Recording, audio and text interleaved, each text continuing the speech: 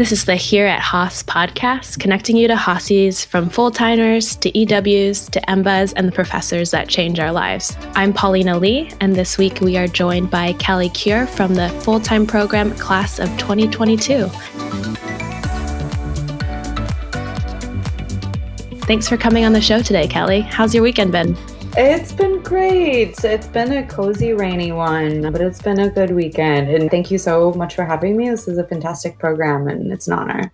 Yeah, well, we're so excited to have you. Let's dive right in. After starting your career in management consulting 10 years ago, you've gone on to have a very impressive career, working and living in 3 different continents, across 8 different countries, as a sustainability consultant, founder of 2 businesses, in-house head of strategy and renewable energy developer. Can you share a little bit more about your background before coming to Haas? I mean, the older you get, the more experiences you have. So that's why it's quite a laundry list at this point. And I think I've always sort of gravitated towards newness. So always wanting to challenge myself and try something new instead of going super deep into one area. I think when I started out of undergrad, I just wanted a job that would allow me to be really challenged and allow me to travel a lot. And that's what led me to management consulting. And after a few years in the US, I was really itching to live abroad and manage global teams across different countries. I was with Deloitte at the time, and they were wonderful in letting me move to London, where I got to do that. Really international city, and got to work across Europe, got to visit Africa for the first time. And that sort of ended up changing my trajectory, because after seeing what life was like, I spent about a month between Zambia and Tanzania. I came back to London and just thought, wow, I have so much to learn from developing countries, from people who live there, from the culture, from the way businesses are grown and run. Then I sort of made it my mission to figure out where I could learn the most. And that wasn't a quick transition. That took a while. That was about a year of making that my sort of like second full-time job of cold calling friends, cold calling people on LinkedIn, interviewing for jobs to learn more, and just trying to figure out where I could use my skills for management consulting. And that led me to Swaziland, which is now called Eswatini, for a job sort of assessing renewable energy potential in the country. And then I ended up joining them full time, but in sort of an interesting role where I was doing many different things at once for them. I was developing a specific power plant that was biomass and solar, but I was also sort of their in-house head of strategy. And then they ended up also giving me funding to start a business that was synergistic to their work and allowed me to grow more exports in an area that they weren't fulfilling the demand, and also create more jobs. So that was probably the biggest challenge that I had to date, was starting a business and learning how to hire, learning how to fire, unfortunately, and doing all that in a totally new culture and in a new business setting. It was just really invigorating. The only way to sum it up was I was my own devil's advocate and I was my biggest cheerleader at the same time. I felt like I was balancing those 2 things on a daily basis. I stayed for 4 years, and I didn't set out to stay for that long, but it just kept one thing after another. And finally, towards the end, it felt right to go back to school, and it felt right to be closer to family. And the US had changed so much since 2012, since the last time that I'd properly lived in the US. And I was also curious about connecting to my own home country again. And business school offered such an amazing opportunity to do that. That's great. So a couple questions about your experience in Swaziland. So you were there for 4 years. What were the biggest things that you learned? What were your 3 biggest takeaways from your time there? Really good question. I think one of my biggest takeaways was that the way every society does things is different and beautiful in its own way. And the way we operate in America is so different than people operate in Swaziland. The way that the governments run, the way that businesses are run, the culture, what's acceptable and what's not, the way we communicate with each other. I just sort of leaned in and enjoyed learning the differences. And that was like a big takeaway for me, not to feel like there's a right or a wrong, but both are beautiful. One of my biggest takeaways was that I can operate independently. I can start my own business. I can do independent consulting work. I don't need to be under the umbrella of a big organization to do that. And that was really empowering. So that was a big takeaway. So you were there for 4 years, and was there a single moment where you're like, aha, this is the time that now I want to go back home and go to school? Or is it just something you had been thinking about for a while? There was not a single moment. I was really thinking hard about what I wanted to do. I actually really didn't think I wanted an MBA. That was a degree that I did not research. I started researching a bunch of different types of degrees, looking into behavioral economics. I was always really fascinated by that. I just thought an MBA felt a little too corporate for me at the time. And I had advice eventually, after researching for probably about 3 months and looking at different programs around the world, a friend who gives me amazing advice. He's a composer. So he sort of comes from a non quote unquote business background, but he's a really business savvy individual. And he said, Kelly, the MBA isn't what it used to be. It brings a ton of creative people in. It holds a lot of water when it comes to being a very challenging degree, but you wouldn't be an outsider in an MBA program. You'd actually be you'd be part of the diverse makeup. You'd be part of the fabric. And once I started listening to him and talking to friends who had gotten their MBA, I thought, okay, if I can find a program that has a creative mix of people in a really diverse program in a city that is also diverse, so sort of in an ecosystem within an ecosystem that I felt comfortable in, that an MBA might be something amazing for me. I think that's so interesting and such a great point too, because I think, growing up, there's this specific stereotype for B school. Totally. And it either you have kind of this set of people that really want to go, they've set their sights on it for a long time. And then you have this other set that kind of is like, I don't know. But then we end up here and we're like, wow, right. This is a great experience. So you're obviously at Haas. How did you choose? Yeah, Haas was sort of my number one. I always respected Cal as an institution, and I loved their history of questioning the status quo. And I have a bunch of friends in the Bay Area, and I thought for entrepreneurship, which I was already quite interested in, this is the place to be. And just looking at Cal, I just thought it lived up to its reputation of having quite a diverse class. I just decided I want to do applications once if I can help it. And so I applied to actually a lot of schools. I think I maybe applied to 5 or 6 and was just over the moon when I got into Haas. So that was a game changer. And so you came straight from Swaziland to Berkeley? Almost. There was an accidental, wonderful surprise. So I had planned to do backpacking for 3 months and then move back to the US and have a little bit of time before school started. But I got a job offer that I couldn't refuse for some more consulting work in Switzerland with this amazing philanthropy called CNA Foundation. Their focus is fashion as a force for good, and was working with their executive director and their executive team. And I just fell in love. So I had to condense what would have been 3 glorious months of backpacking into 10 days, which was still amazing. So we did 10 days of camping in Namibia, and then I went to Switzerland. So from Swaziland to Switzerland, you can't make this up. Yeah, seriously. Talk about opposite ends of the spectrum. Opposite ends of the spectrum. The name's too similar. I was like, this is a joke. But it was phenomenal. They were such an amazing team and company to work for. And I almost felt like it was a great segue back into the US because it was a developed country, but it wasn't my quote unquote home country. So it was a nice, getting my feet back under me on how to live with more structure, maybe. So when you came to campus in August, what surprised you the most about those first couple months on campus? I guess it surprised me that my friend's advice totally was right. I think still in the back of my mind, I thought there's going to be probably a small group of people that I really, really connect with that are potentially like the less mainstream students.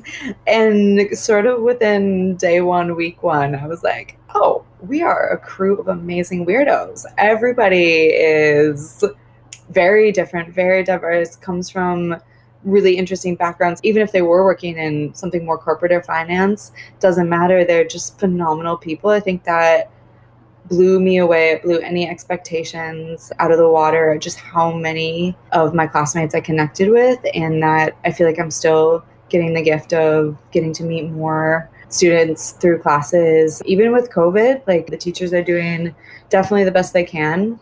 And we're doing a lot of breakout rooms, and through spontaneous breakout rooms, I've met and got to work with more students who I didn't even get to meet first semester. So I would say just the quality of human being was so exciting and fun.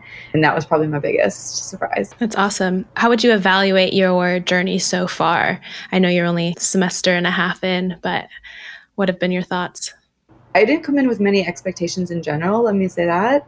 It feels just like friends have been saying to me, you seem like a kid in a candy store, where I think the beauty and what I loved about living in Swaziland for so long was that if you wanted to do something, you had to start it yourself, which was super fun for me. So I started a business. For example, I was missing dancing. I've danced my entire life, danced in my university, and was really missing the ability to take a dance class in Swaziland. And the only option was to start my own dance class. So I got to do that, and that was phenomenal. I guess coming to Haas and coming to the Bay Area, I was just like, wow, all of this is just served to me on a silver platter. Every night of the week, there's not 1 to 5 things I could be doing. There's probably like 10 things that would be very interesting to me, and spoiled by choice, and just enjoying being back in the US and being back in such a busy, vibrant, big city with really interesting, diverse people. That's been amazing. Yeah, the journey has also been, getting back into school for the first time after 10 years has been real, shaking off some serious cobwebs when it comes to quant. I'm like, whoo! But loving that too, and classmates have been super supportive and helpful. So yeah, I would say like shaking off the cobwebs and diving into academics as much as I can. And I mean, every day is relentless, ruthless prioritization because there's so much on. And then the other thing that's been a big part of my journey is co-founding another company on campus, which is a surprise to me. My plan was to take this first year and not start anything, but to soak up this new culture and soak up what it was like to live in the US and just listen. And I got some really good advice from my friend Akon, who just said, you actually learn more by doing. And that's sort of been how I've lived my life so far. And he just encouraged me to have a fairly well thought out idea, just jump in. And how I co-founded the company was through a program called STEP. So we kicked off with STEP. It's a really early incubator. You just sort of turn up with an idea and they help pair you with teams. And that was a phenomenal experience. So we founded a company called Fitted, FIT''D, and it stands for Foot in the Door. Co-founded it with one of my classmates, Charlie Davidman. The company is focused on how do we avail more high quality long-term job opportunities to marginalized, diverse candidates. And where that came from was my work in Swaziland. When I built the team in Swaziland, I was only hiring people from marginalized communities. And they are the fabric of that company, and the success was built on their diverse experiences. Sometimes what we see, not just in the US, but all over the world, is the same people who already have access to great opportunities just keep getting more access. And people who are equally as skilled and qualified, creative, driven, and maybe even better suited for the job don't actually even see those opportunities. So what we've been able to do is ask the question to companies, are you interested in hiring more diverse candidates from a broader range of backgrounds? And the answer has been resoundingly yes. So that's what we're working on with Fitted right now. One huge happy milestone and honor that we had in last month for quarantine and lockdown, we got to pitch to EGAL, the Center for Equity, Gender, and Leadership. They have a competition for investing in inclusion every year, and we were able to win that. So we got our first bit of funding in March, which was super humbling given the other teams in the competition. Just exciting that now we have a little bit of funding to start building. That's amazing. Congratulations. Thank you. It's been exciting. We're building our MVP right now. We have 2 undergrads who are doing startup semester. They're exchange students here, and absolutely brilliant. It's a diversity job hiring platform, but it's also a mock interview tool that allows people to practice mock interviewing in their home, even if they don't have access to great bandwidth. So they can call in 24/7 and practice mock interviewing and have their results recorded and transcribed, and have mentors that sit in the companies that they're trying to work for review them and give them feedback before they interview. So it's sort of like trying to level the playing field. At Haas, we have all the resources in the world to mock interview with anybody and practice and get feedback from the company before we apply. And many other students have been connecting a lot with community colleges over the past couple weeks, and they don't have any of that access that we do. So just trying to level the playing field and allow these candidates to shine. That's our mission. No, I love that. And I think in today's world, I mean, diversity, everyone's talking it, but it really is what will sustain a company in the long run, being able to speak to consumers from the whole spectrum. And with that, you need diverse candidates. So I love the work that you're doing. It's so exciting. As we think about kind of the relevant economic environment, what has that meant for you and your teams? It's been challenging, but also we're trying to lean into the positive side of it. Just on a day-to-day basis, it is hard working across time zones with my co-founder. He's 8 hours ahead, and I have a lot of experience being 8 hours ahead, having lived in Swaziland for so long. I mean, it's not easy, but he has been fantastic and supportive, and we've just tried to make it work. It's been challenging for me because I love being in person with people. I wish I was in person with you right now, this technology that we have I'm so thankful for it, but you always miss a little something in it. And with the developers, it's just a little challenging. But what it's meant for us is, especially after talking more and more to community colleges over the past couple of weeks, they've said a lot of the mock interview tools that are out there right now can't even be used because students at home, or if they're not students, they're non-traditional candidates at home, don't have access to any Wi-Fi, or they have lower bandwidth. So that's exactly what we're trying to build, something like very simple and scrappy right now that can be used by everybody, and just trying to lean into that sort of our focus right now. So I don't know, I guess a friend said to me the other day, she said, after the famous Black Plague in the 1400s, the Renaissance era came right after that. This amazing era of creativity and intellectual thought and collaboration and abundance. And that's been sort of my visual over the past couple of weeks, is we have a chance to rethink everything. A lot of these systems were already broken and we didn't know what to do. Now those broken systems are exacerbated by the present, and we have a chance to rethink everything. Like, how do we do this? So I'm trying to channel that excitement right now about my day-to-day and as I think about the business. I think that's great. If we think about the current environment, your product is going to be more important than ever in terms of where jobs have been and where they haven't, and just connecting candidates and companies in the right places. I think, as people are experiencing work from home, I think it will actually expand opportunities for people as well. I completely agree. You hit the nail on the head. I wanted to go back again and talk more about Swaziland. I feel like your experience today and your company with Fitted at Haas really stems from your time there. What else would you say from your time in Swaziland really gave you that entrepreneurship bug? Or have you always been this way from when you were younger? Yeah, it's a really good question. I think I've always been a really creative thinker, and I've always had a lot of ideas that I wanted to run with, but I've always really wanted to collaborate with people along the way too. I've never wanted to work in solo. I think what gave me a little bit of the confidence maybe and nudge in Swaziland were some of my mentors there. The company that I was working for, when I was there, it was growing to about the size of 10,000 people. It was one of the biggest employers in the country. But it had started 20 years previously by one man and his vision.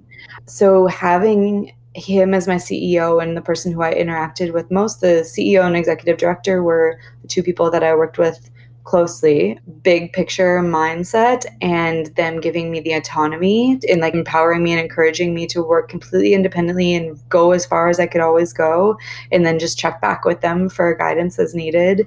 That really, really supported me. And then another mentor there Debbie, she wrote my recommendations for grad school. She was started as a farmer. She's a farmer from Zimbabwe, and she hired me to move to Swaziland in the first place. She ran the business. It was actually an NGO, but I can't even call it a nonprofit because she ran it like the leanest startup I've ever seen. And I learned so much from her, and she always pushed me, expected a lot from me, had like really clear, simple advice on how to stand up a business, how to apply for funding, what to ask for, what was reasonable. So I think the support of the mentors, and then my family is always super supportive, and my friends too. I have a network of amazing people that I don't know how I got so lucky, but I feel like I rely a lot on them for advice and where to go. I love that. And you've kind of lived all over now, started in the US, over to London, Africa, back up to Europe, and now back in the US. What are you thinking post-grad? Do you want to stay stateside or explore other regions? Such a good question. Where my heart and gut are right now is just really grounded in the Bay Area. I feel like the MBA has been so all-encompassing that I want to have the chance to live in the Bay Area after the program. There's so much to see here for me, and there's so much to dive into. That's what my gut is saying right now. I'm somebody who does a really bad job about long-term planning. I sort of have a feeling of what I want out of life. I would love maybe a bit more of a balance than I've had in the past. But I always get so much out of my work, so I kind of can't help myself. But I see myself in the Bay Area after school, and I love the West Coast. I'm loving being back in the US right now. I feel like there's unlimited social needs. There's unlimited places to engage, and I'm still learning. I've been back here, I guess, for 9 months now. So I feel like I'm just scratching the surface.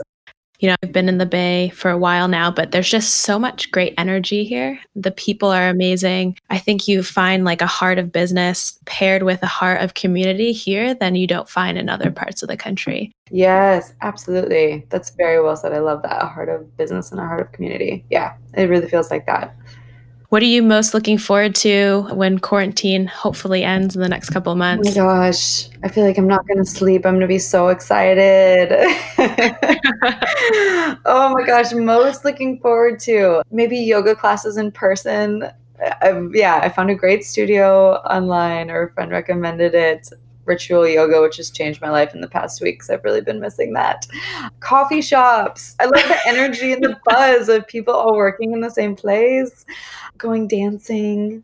Yeah, everything. Also, nerdily, I think one of the biggest impacts of the quarantine is not being in class together. I mean, hats off to Haas and to our professors for bending over backwards and doing such a phenomenal job, but it's just not the same. I miss being in class with my fellow team members.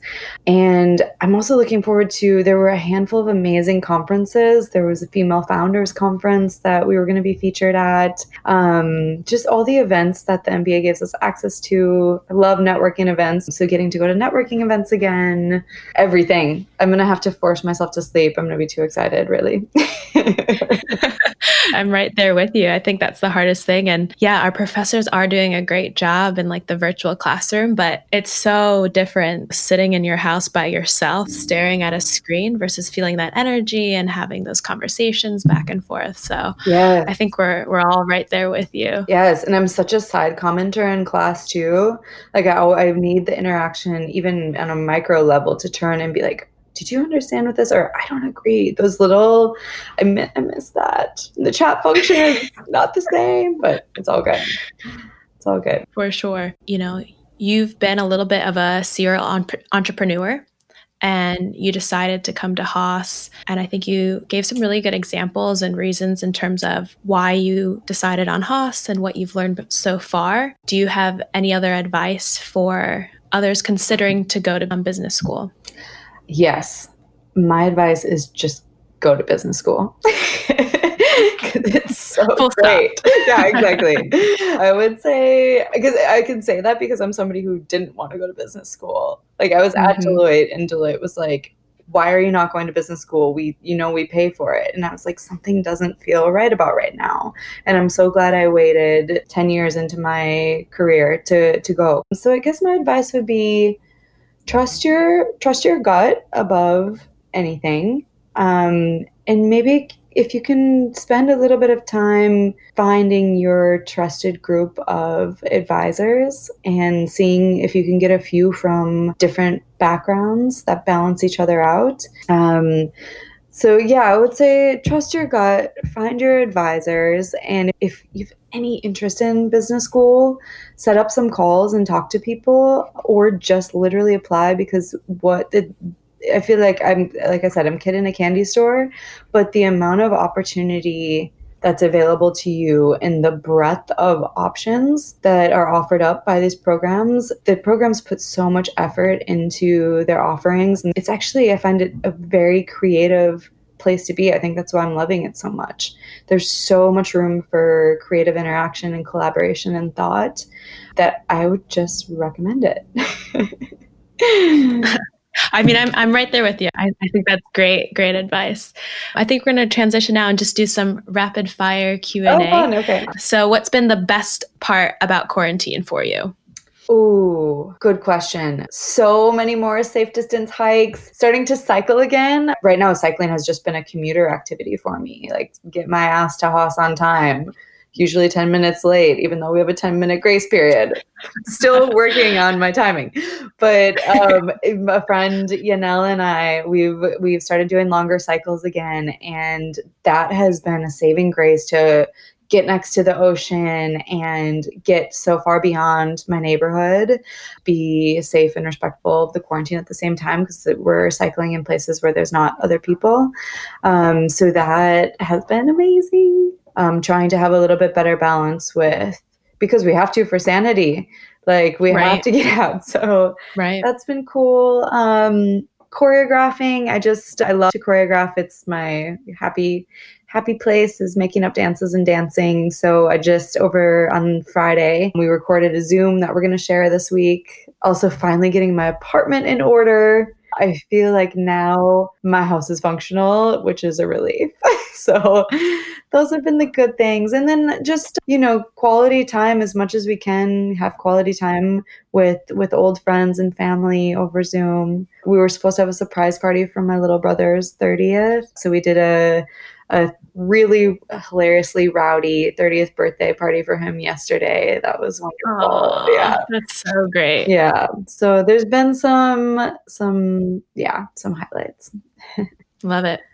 Since this is a podcast, we always like to understand what our interviewees are listening to. Do you have top 3 podcasts or top podcasts that you're listening to? Oh man, I'm such a podcast nerd. I love Revisionist History. I could listen to that for the rest of my life. I really love things that come up in that podcast. And I just find Malcolm Gladwell a pretty hilarious human being, right?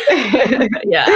So I would say Revisionist History. I'm a total How I Built This nerd. I can't help myself. I really enjoy that podcast.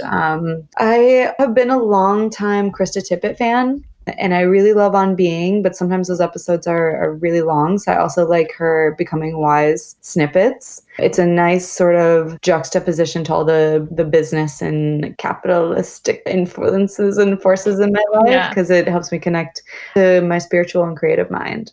What are your top 3 songs on Spotify right now? Oh my gosh. Actually, not on Spotify. Hopefully someday. One of my brilliant artists, Hanwha Johnson, a great friend of mine in Swaziland, did a project where with her sister, they recorded a super dope beat that I should send to you. They asked us all to record ourselves. Vintage. Yeah, I love it. I forever am a child of the 80s and 90s. I can't help it. But record ourselves singing to her song and dancing to it. So that's been my number one. It is such a sick beat. I mean, I love R&B. I love R&B. So that's probably been one of my go-tos. And then the dance that I just choreographed to was to a remix of a Kevin Little song. So yeah. That's awesome. Yeah. I can't wait to see it when it comes out. I can't wait to see you on Zoom with us, dancing along. Maybe. Have you been doing any Netflix binging? Are you on the Tiger King Love is Blind train, or have you opted out? I'm really bad with Netflix in general. I'm starting to get back into it. It's sort of like out of my muscle memory because living in Swaziland didn't have great bandwidth where I was living. So I haven't done Tiger King yet. I think I have to though. Like, how can we miss out on this? What I have watched was The Americans. I also I'm obsessed with any food shows. So Chef's Table, the imagery is stunning. I love So beautiful. Ooh, and Yeah. then Restaurants on the Edge. I don't know if that's new or if it's just new to me. Really haven't been enjoying that. Also beautiful imagery. And I just saw that Heidi Klum and Tim Gunn are back with a show. Oh, really? Okay, I missed that. So I'm assuming it's a version of Project Runway 2.0, which is like my forever favorite. So that's in my queue. Let's see who wins, Tiger King or Heidi and Tim. I have a feeling for you it's going to be Heidi I think and Tim. so, right? I know. It's okay. It's totally okay. All right, last one. I feel like I've seen on Instagram, everyone's cooking, everyone's making sourdough starters. Anything that you've cooked or baked that you're really proud of during quarantine? No. What have No, I've been really proud of everybody who's doing that. And I've been like, I'm just not a baker. I would love to be. And I think instead, I'm just really proud of all the small businesses who are continuing.